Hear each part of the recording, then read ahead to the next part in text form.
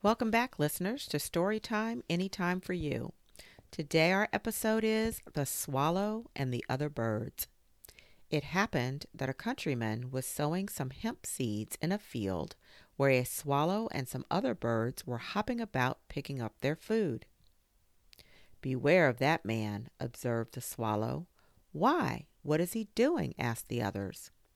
"That is hemp seed he is sowing.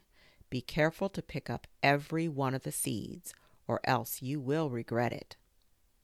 The birds paid no heed to the swallow's words, and by the hemp grew up and was made into cord, and of the cords nets were made, and many a bird that had ignored the swallow's advice was caught in nets made out of that very hemp. "What did I tell you?"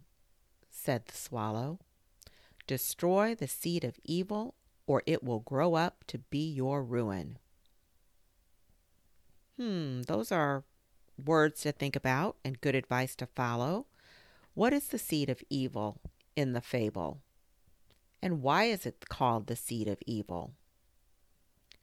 What did the swallow tell the other birds to do? As you think about the world today, what are some examples of seeds of evil that can lead to a person's ruin?